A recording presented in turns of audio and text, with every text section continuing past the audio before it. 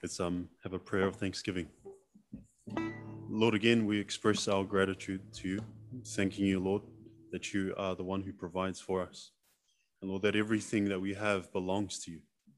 And Lord, we're so grateful that you are such a generous God. And we also thank you, Lord, that you have given us this wonderful grace of being able to partner with you in giving to the church. So, Lord, we thank you for everything that has been given to the church.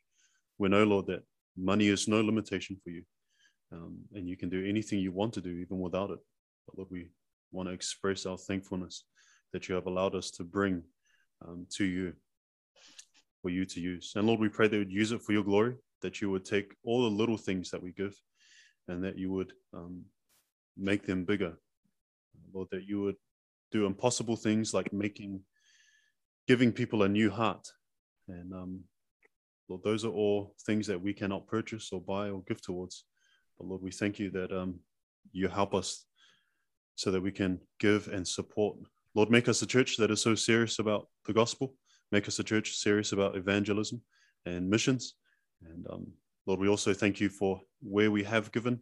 We pray that you would multiply all of those things that have been given. We think of the Don's ministry, we think of TSCF. We think of those men who we've helped in seminary in India. Lord, use all of this to your glory, to the end that people would come to know you and that people would worship you who have not worshipped you before. We ask all this in Jesus' name. Amen. Amen. Please be seated. And good morning to everyone on Zoom. And would you all, if you have your Bibles, go to Mark chapter 6. Mark chapter 6, and we'll look at the first 6 verses.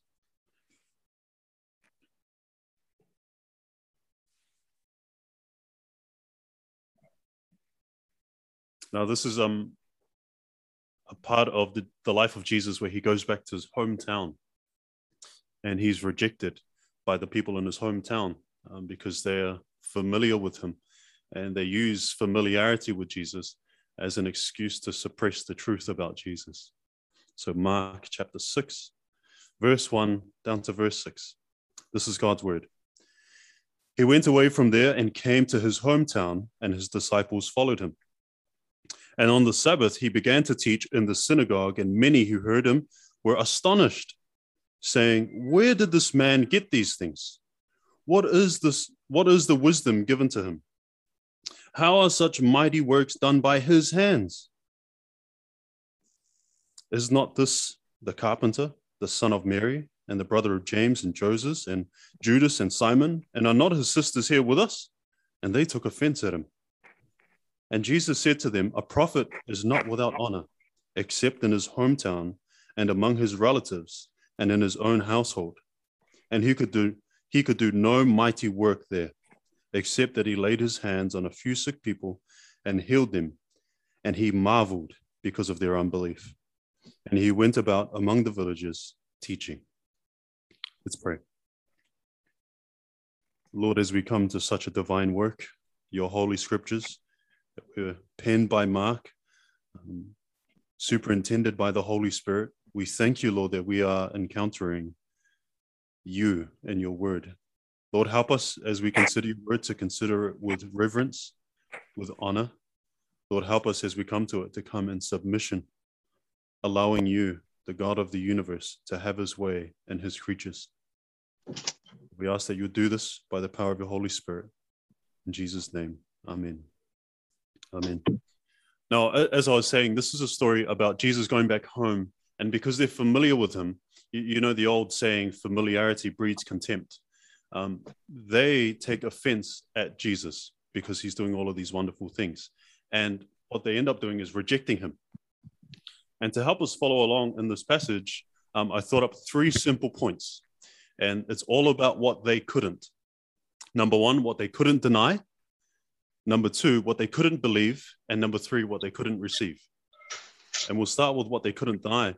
Look at verse 2 with me. And look at the questions and what kind of questions they're asking and what their questions imply. Verse 2, and on the Sabbath, he began to teach in the synagogue. And many who heard him were astonished, saying, "Where did this man get these things?" Question number 2, what is the wisdom given to him? And question number 3, how are such mighty works done by his hands? So point number 1 being what they couldn't deny. Have a look there. What can't they deny? Well, they're hearing him preach and teach. And question number 1 and question number 2 have got to do with how he is teaching and what he is teaching. So they ask these questions. Where did this man get these things? They don't know where it's come from. This is the carpenter who grew up among them. They know his mom, and they know his brothers, and they know his sisters. Where is this guy getting this from? They can't understand that an uneducated carpenter from Nazareth is teaching things in a way that they have never heard before. In other places in Scripture, people marvel at the authority that Jesus preaches with. And so they ask that question, where did this man get these things? He surely didn't get it from his mom. He surely didn't get it from his sisters or his brothers. And he probably didn't get it from any of the masters or the rulers of the synagogues at the time. This is otherworldly. They can't explain how Jesus is preaching and teaching the way that he is. And question number 2 is related.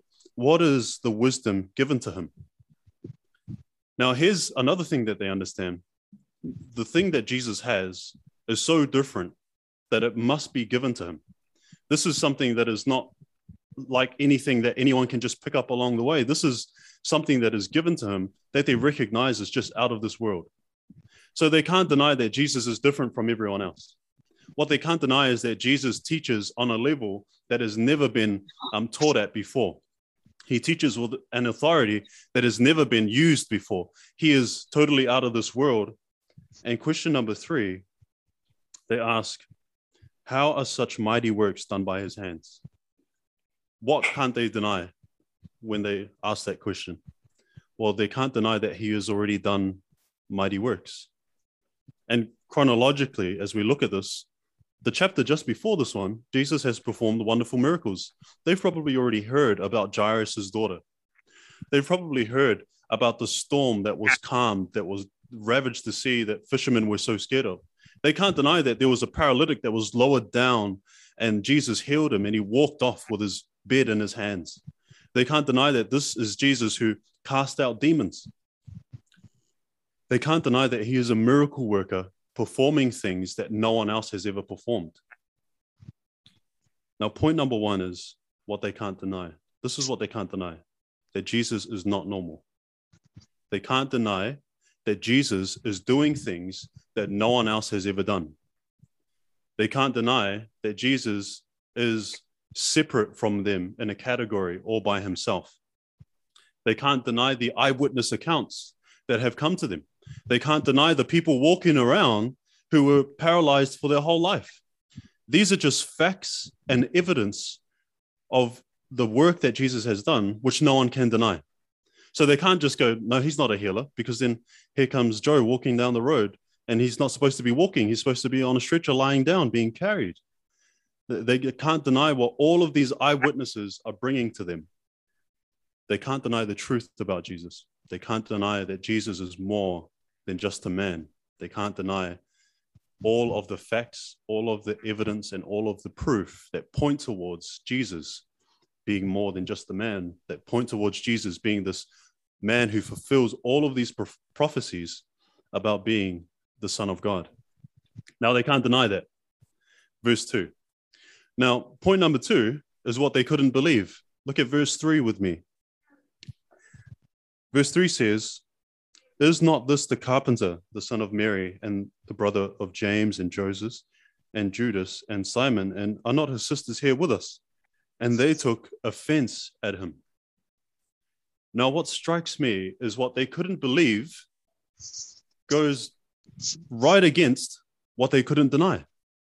They couldn't deny that Jesus was doing all of these things, which pointed towards the fact that he was the Son of God. Remember what miracles are always called? They're called signs and wonders. What does a sign do? It points towards something. And all of the miracles that Jesus performs point towards his identity and point towards what he will do. So these are things that sort of declare that Jesus is different. His miracles, the way he teaches. They couldn't deny that. But in verse 3, they couldn't believe it either. Not only could they not deny all of the truth, all of the evidence, all of the facts, but they couldn't believe it. And that really tells us that there is a difference between knowing something and believing something. Knowing something, to believe something, you have to know it. That is definitely the first part in believing something. You have to know what you're believing in. Otherwise, you can't believe in it. You go. So are you following me there? So knowledge has to be a part of believing. All right. So they had step one sorted. They knew the facts. They knew the evidence. They knew the story. They knew from the eyewitness accounts what was true, but they couldn't believe it. They couldn't move to the next step of faith. They remained where they were at step one. And now here's what they couldn't believe. And it shows in their questions. Look again at verse 3. Look at the questions they ask. Is not this the carpenter, the son of Mary and the brother of James and the brother of Joseph and Judas and Simon? And aren't his sisters here with us? What they're doing here is, here are all of these facts. And because they don't want to move to the next step of faith, which is knowledge, and then actually accepting the knowledge and then trusting in the knowledge, what they do is they use something as an excuse to not believe in what is obviously true. And their excuse here is, we know this guy. We're familiar with this guy. I know his mom. I know his sisters. I know his brothers. This is the guy who was just a carpenter. So familiarity becomes like a suppression tool so that they don't have to move to the next step of believing. Familiarity is like a suppression tool so that they don't have to actually trust what is obviously true. And here's an example of my experience. I did a job where I was abseiling and we had to test an anchor that was in the ground. And you need two guys to do this because of a rescue plan. So me and another guy went down, and the test takes about 2 hours. And you don't have to do anything. You just set up the equipment, and then you have to wait for 2 hours. And so you're just suspended for 2 hours looking at each other. And so I had the opportunity to share the gospel with this work friend of mine. And because we had 2 hours, he had enough time to ask a lot of questions. And I was able to answer a lot of those questions. And then it got to a point where I sort of recognized that there was a pattern inside of his questions. He wasn't trying to figure out what was true and what was false. He was trying to figure out how he could sort of sneak around and find a loophole so that he wouldn't have to believe in Jesus. And as the 2 hours sort of came to a close, this was my last question to him. And it sort of ended the conversation. And I said to him, if I could convince you that everything about Jesus in the Bible is true, and you could with no doubt look at it and agree with me that it's true, would you believe in Jesus? And his answer was no. Friends, the problem that these people in Jesus' hometown are having is not an intellectual one. It's not one that has to do with brain power, where they're going, okay, look, I can't really agree with the evidence. I can't really agree with, the historical facts. I can't really agree with the eyewitnesses. This is not anything that they're worried about. They totally agree with it. They've come to the point where they've got all of this information and they cannot deny it. But they will not believe it. And that's where my friend was as we were suspended on the side of the cliff. Will you believe if you knew that everything was true? And he said, no. The fact is, these people do not want to believe in Jesus. And they use familiarity as a way to escape from believing in Jesus. What excuse can I grab at today? Well, I know his mum. I know that he's a carpenter. I know that he grew up here. I know his brothers and his sisters. Who is this guy? Who does he think he is? I knew him when he was running around in the synagogue. Who is he to come here and tell me all of these things and perform all of these miracles? And so they took offense at him. So they couldn't believe, but they couldn't at the same time deny it. And friends, that's what a lot of people suffer from. In Western society, here in New Zealand, we've had the privilege of having God's word accessible for the last 200 years that we've sort of been a nation. And we're so familiar with this thing. The States, they're so familiar with this thing. The UK, so familiar with this thing. Germany and France, so familiar with the Bible. Yet today, the sharpest declines in church attendance and in church membership are in those places that are so familiar with the word. And that shouldn't be surprising either. Do you remember at the crucifixion, who was crying out for the crucifixion? Those who had the Bible in their hands for the last 1,500 years. It was the chief priests and the Pharisees. You might remember when Lazarus, after being dead for 4 days, was in his tomb, and Jesus calls him out of the tomb, and he comes back to life. And there were some people in amongst the crowd, because there were a whole lot of people there for a funeral. Some people ran back to the chief priests, and they said, look, Jesus he's crossed the line that we sort of can't ignore anymore. He's not just bringing people back from being sick. He brought someone back from the dead. And the chief priests, they grab it at an excuse as well. They say, we can't have this. It's better that he dies so that the Romans don't kill the rest of us. It's better that one man dies so that the rest of us can live. And these were the people who had the Bible for the longest time. The chief priests, the one most familiar with it. So familiarity with something breeds contempt. And then it goes on. Jesus says, and he quotes in verse 4, look at what he says. A prophet is not without honor except in his hometown and among his relatives and in his own household. And so the application there for us is, are you familiar with Jesus? Have you had access to him? Have you attended church perhaps your whole life?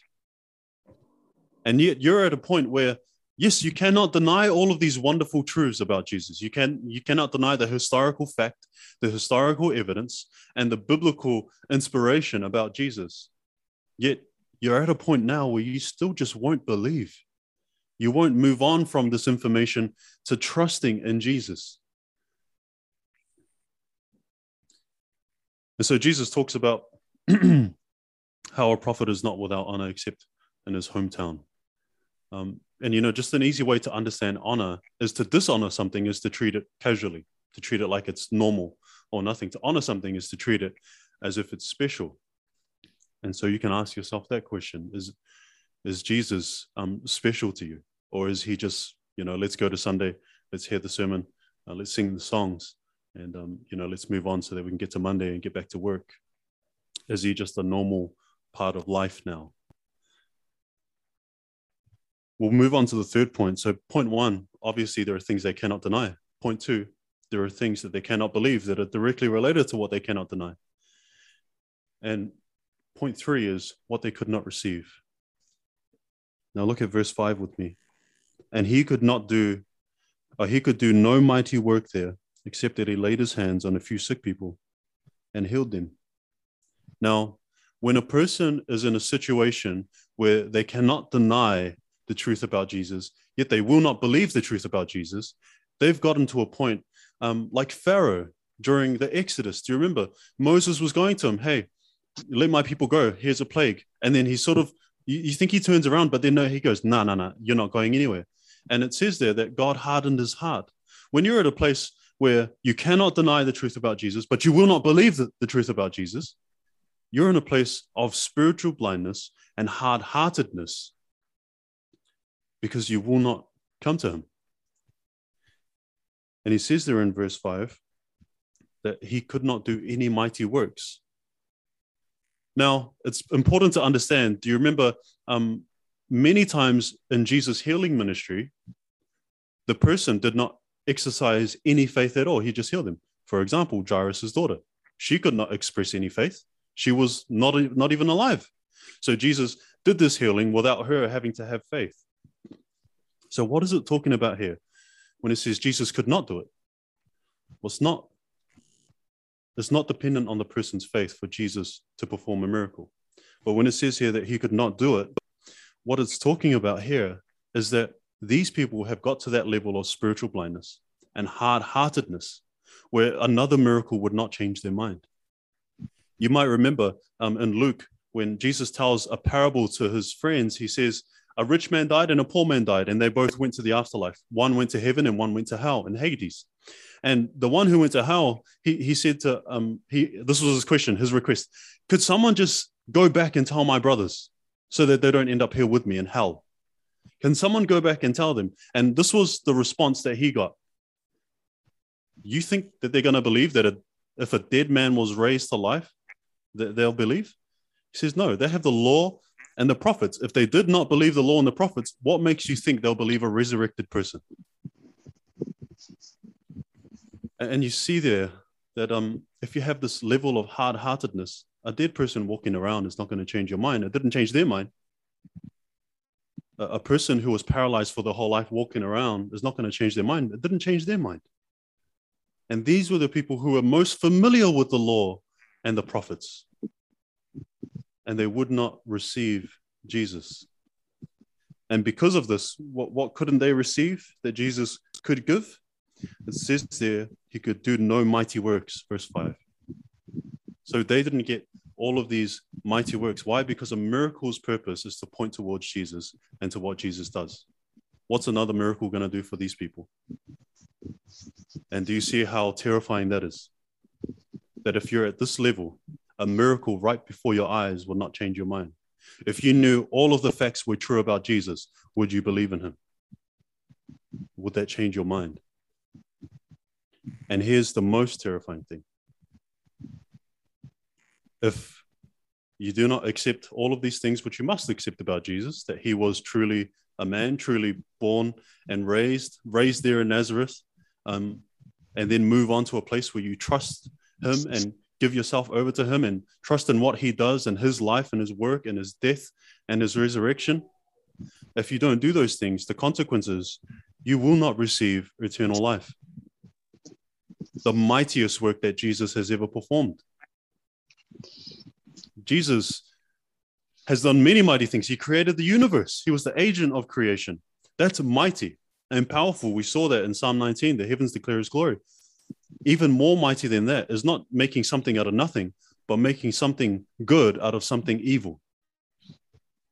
And without trust in Jesus, without faith in Jesus, you will never taste peace with God. You will never know reconciliation with God if you're in a place of hard-heartedness and spiritual blindness and you reject Christ. The mightiest work that can ever be done for you will not be done.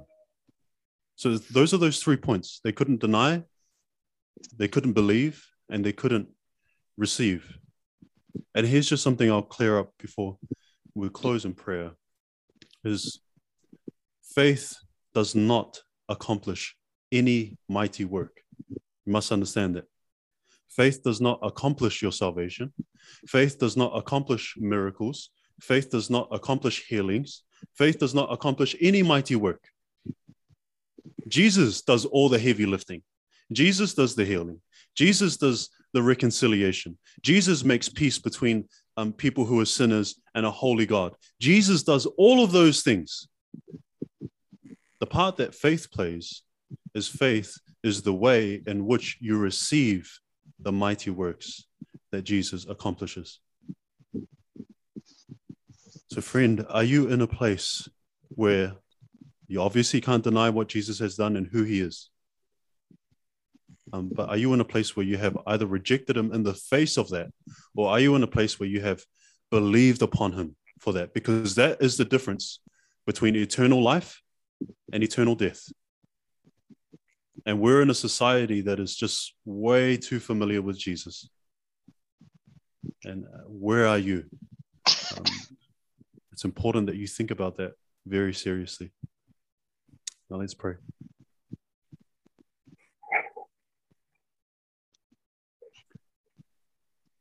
Lord, again, we're so thankful for your inspired word written by the Holy Spirit. And we thank you here, Lord, that we receive a very serious warning. Lord, help us as we consider these words. Lord, we know that we cannot deny the truth about Jesus. But Lord, we ask that you would help everyone here to believe in Jesus. And Lord, we know this is not an intellectual matter. This is a heart issue. And we know, Lord, that you are the one who takes away the heart of stone and gives the heart of flesh. And we ask, Lord, that you would perform that wonderful miracle so that people with that heart of flesh would trust in Jesus.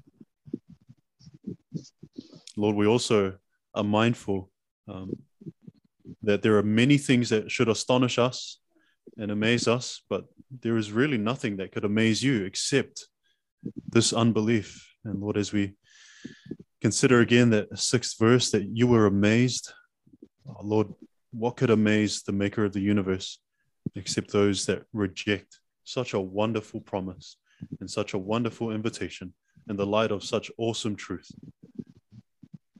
We pray, Lord, that less and less people would amaze you so that more and more people would come to worship you.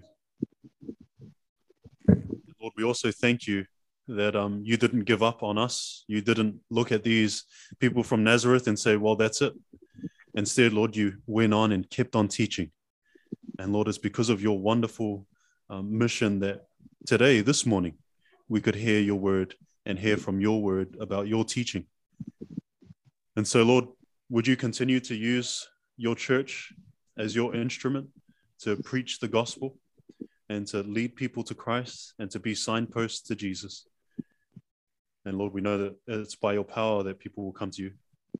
Lord, also, we pray for something that we don't pray for often enough. We pray for revival. Lord, that people would come to know you. And would you use a church as frail and as weak? Would you use people as weak as we find in ourselves here at West Church to display how powerful you are? Oh, Lord, we pray that you would bring revival, that people would come to know Jesus and that his name would be made famous all throughout here in West Auckland.